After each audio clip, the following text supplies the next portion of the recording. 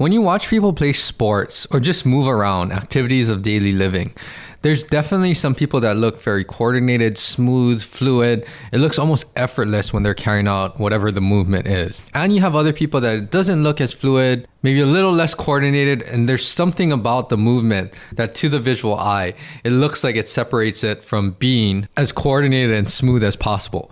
And what are some of these differences? I mean, there are many. And a lot of aspects of what we talked about before, from the coordination aspect to mobility, restrictions, maybe the way that they time and sequence how their muscles stabilize to create all of this type of movements.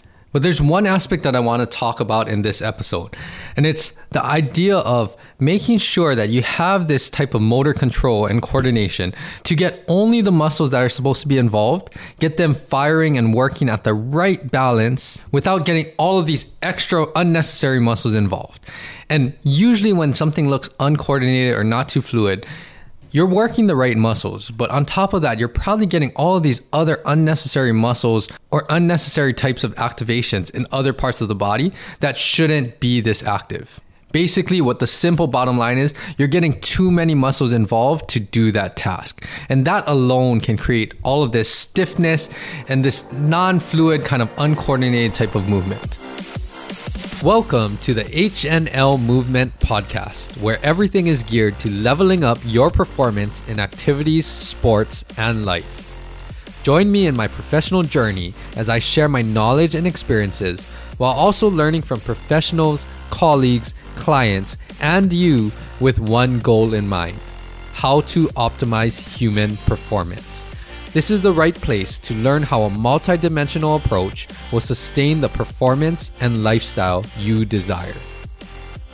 Welcome back, everyone, to the HNL Movement Podcast. Thank you for tuning in this week. For any of my new listeners out there, you're in the right place to hear all of these great stories from guest interviews, a lot of solo topics that I cover to help you to optimize your performance. Any of my new listeners out there, thank you again for joining for another week. And whether this is the first time tuning in or you've been listening to the podcast for a while now, be sure to check back on all of the previous library of episodes. There's a lot of great topics, guest interviews, stories, everything from athletics stories to recovering from injuries to anybody that's just looking to improve and do more. You can check out any of those previous episodes on your favorite podcasting platforms. I've also been putting up YouTube highlight clips, video clips up daily on my YouTube channel that matches some of the audio content that you've been listening to. So be sure to check that out. Leave a helpful review on Apple Podcasts and rate the podcast as well. And of course, share any of the helpful episodes with family, friends, coaches, teammates, anyone that's really looking to optimize their performance. Let's jump straight into today's episode. So today's topic is about motor control. And I'm going to break this down a little further, give some key aspects to focus on, and hopefully this sparks some interest as to what types of things you can incorporate into your training regimen that will really help to improve this motor control aspect so that we can carry out movements, functional tasks, and we can do them in an automatic type of way. So the first thing I want to go over is what is motor control. And throughout my career, I utilize a lot of the philosophies and logic and thought process from functional movement systems. From the motor control aspect, I've taken a lot out of the Selective Functional Movement Assessment, SFMA, which is one of the courses that they kind of gear towards the healthcare practitioner, the one that's dealing more with pain and injury and rehab. But a lot of these concepts will carry on throughout the spectrum all the way to optimizing your performance. So motor control entails all of the necessary input from all of the afferent pathways, all of the nerves, the receptors that's sending or bringing information back to your central nervous system in your brain. Then from there, we have to make sense of this. All of this information simultaneously needs to be processed. And usually it's happening very rapidly, even in something like we're walking. If you think about it, how much information is being gathered and sent to our central nervous system? It has to process that and create an adequate output. And that's the third component of motor control, is an acceptable output to actually create motor function, movement, keep our balance, coordination, all of these aspects that we think of when we need to carry out any type of movement task. Of course, this is breaking it down to the simplest level, but every level is so intricate. But if we kind of think about that, what are we targeting, especially with training? Really, are we improving one aspect or really targeting, emphasizing one aspect of this motor control system? Are we really going to work on some of that afferent feedback coming back to our central nervous system?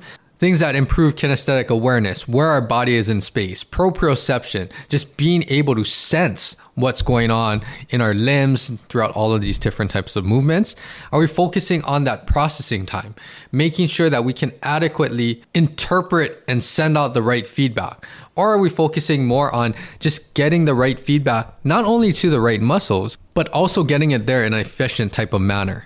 Meaning that if you're doing explosive types of sports, can you actually get the information, send the signal to your muscles to do what you need to do in the right timing and sequence? If you're in a more slow twitch type of endurance type of activity or sport, are you able to repetitively send the same signals to keep your form, technique, whether that's running, paddling, whatever it is, can you keep that consistent and keep your nervous system processing this information and sending out the correct signals to do the correct task?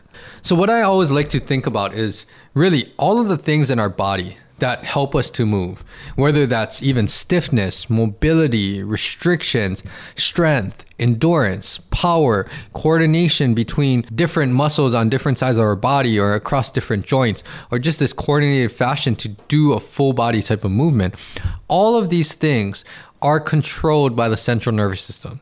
Without getting that adequate information in, sufficient information processing, and getting an acceptable output, really nothing is going to happen with movement. So that's how important the nervous system plays into all of strength and conditioning, performance training. We need to remember, we need to target and appropriately challenge the nervous system, because that is what's going to give us the intended effect that we're looking for, whether that's getting stronger, jumping higher, lasting longer, running faster times in an endurance sport. All of those things are really modulated with the central nervous system again. So that is a take-home point that I really want everyone to grasp, is that we need to train to target the central nervous system. And that's a big facet of what I try to do when I'm creating all of my programs, working with athletes, coaching, cueing. It's getting the nervous system to create some positive adaptation, because that in turn will have a positive cascading effect on all the other things that we want to see when it comes to outputs. Now that brings me into my second point, which is this nervous system really, it has two primary goals when it comes to just overall movement. It doesn't matter if we're trying to jump as high as we can, if we're trying to play defense in football, if we're trying to sprint, spike a volleyball, swim faster, whatever it is. Our central nervous system, two of the big things that it's really trying to accomplish with any type of movement, training, exercise is that one, it wants to keep our body alive. It just wants to survive. That is the primary thing. Whenever we're doing anything, our body, our brain is primarily focused on just survival. It doesn't want us to get hurt. It doesn't want it to be life-threatening. It wants to do what we can. All of our physiological systems, anatomical systems, movement systems, everything is geared to trying to make sure that we are going to survive. The second aspect of that is we want to be as efficient as possible at doing whatever the task, sport, training activity is. Efficiency is the key. And that's what our nervous system is programmed to take into consideration. Those are the two primary things: survival and be as efficient as possible. Now, there's a lot of things that affect this, right? Like external environmental factors, internal factors like stress, how we're feeling, how well our body can actually function, moods, all of these other things, motivation, right? All of these things play a role into how well we are going to do this. How well are we going to survive and how efficient we're going to be. A couple of things that I want to touch on is pain. Pain is something that really modulates kind of this efficiency that our nervous system wants to function at. One, we don't want to create more pain. But two, sometimes we'll sacrifice being efficient to just try to not create more pain. And you can think of this example, like whenever you have pain, you may be moving somewhat relatively inefficient to if you don't have pain, but because the pain signal is there and that's what your brain is processing, you are trying to avoid that pain for a survival tactic. And as a result, you're moving as efficiently as you can with that pain signal there. This goes with injury too. Sometimes with injury comes that cascading effect of weakness, stiffness, tightness. Maybe muscles are turning on. Maybe we have overactive muscles and underactive muscles. But with all of this, because of what the injury has caused, we are going to figure out again how to survive and also how to be as efficient as possible with all that information that our brain is processing from whatever it is the residual effects of that injury. The same thing goes true with strength and conditioning. If you don't have adequate strength in some area, could be an isolated local aspect, or globally maybe something doesn't work in a coordinated fashion. If you don't have strength there, your body is going to think, I don't want to injure myself, so I'm going to have to create another strategy to actually move and keep myself safe. Also, by creating that other strategy, sometimes it's not the most efficient thing as possible, but dealing with the circumstances, all that information going into your central nervous system, maybe that's the best option, so that even though it's some compensatory movements, it's the best option to move as efficiently as possible without getting hurt. I think that's the key thing. So in that example, until you actually strengthen that weakness, strengthen the weakest link, you're not going to really be able to really improve your overall efficiency, because your body is automatically programmed to know that this is our limitations. Because of this, I'm going to pick the most efficient way possible to move without putting myself at more risk to get injured, because survival, again, is that key component. So we can go on and on with other examples. This could even spill over into a nutrition example. If for some reason you're not getting the nutrients or hydration that you need, even though you could probably do more, your body knows that with the information that it's getting from you, with all of the resources and energy availability there is, this is the best option to keep us moving somewhat efficiently without us getting hurt, right? And that's pretty much across the board. If you think about that, how do I actually get myself to overall improve my performance and my efficiency? Sometimes we have to break it down and target these specific aspects that need to be addressed so that we can really bump up how our body is moving as a whole and how we're going to be able to perform and carry out these tasks. Okay, so that was a little bit more in depth than I wanted to go, but basically your body, your central nervous system, when it comes to motor control, it's worried about two things: survival and being as efficient as possible. Now, the third thing is actually training this motor control. What are we doing? And simply put, what I'm focusing on is basically imprinting the preferred motor patterns. To me, that's what motor control is. It's, again, getting all of this information into your brain, make sure that you can process it, and imprint these motor patterns that we want to do to, again, survive, but be as efficient as possible. And that comes with training, with practice. The more that we can actually utilize this information and create this acceptable output, we are going to imprint these preferred motor patterns. So what am I exactly talking about? In layman's terms, you can kind of think of this as what we call, or what layman's terms is, muscle memory. Really, your muscles have no memory. That's something important to realize, is that all of this is being controlled by your nervous system. Some of these reflexes and things like that, it can happen more so in the peripheral nervous system, but a lot of this is happening in the central nervous system. We're actually using all of this information to create and imprint a motor pattern that our brain really defaults to. And it's kind of like a large filing cabinet. You know, every time if you run a computer program, right, if you hit a certain command or button, it automatically executes a certain task. That's the same way, like when we think about walking or running or kicking a ball, it's all of these complex instructions that are going to be sent out to our body so that we can adequately and effectively carry out that task. The more that we actually practice using that same instruction guide or imprinting that same response that's going to be sent out to our muscles, our joints, everything like that, the more that we're going to default and use that motor pattern more consistently. So that is imprinting these motor patterns, right? Or in layman's terms, muscle memory.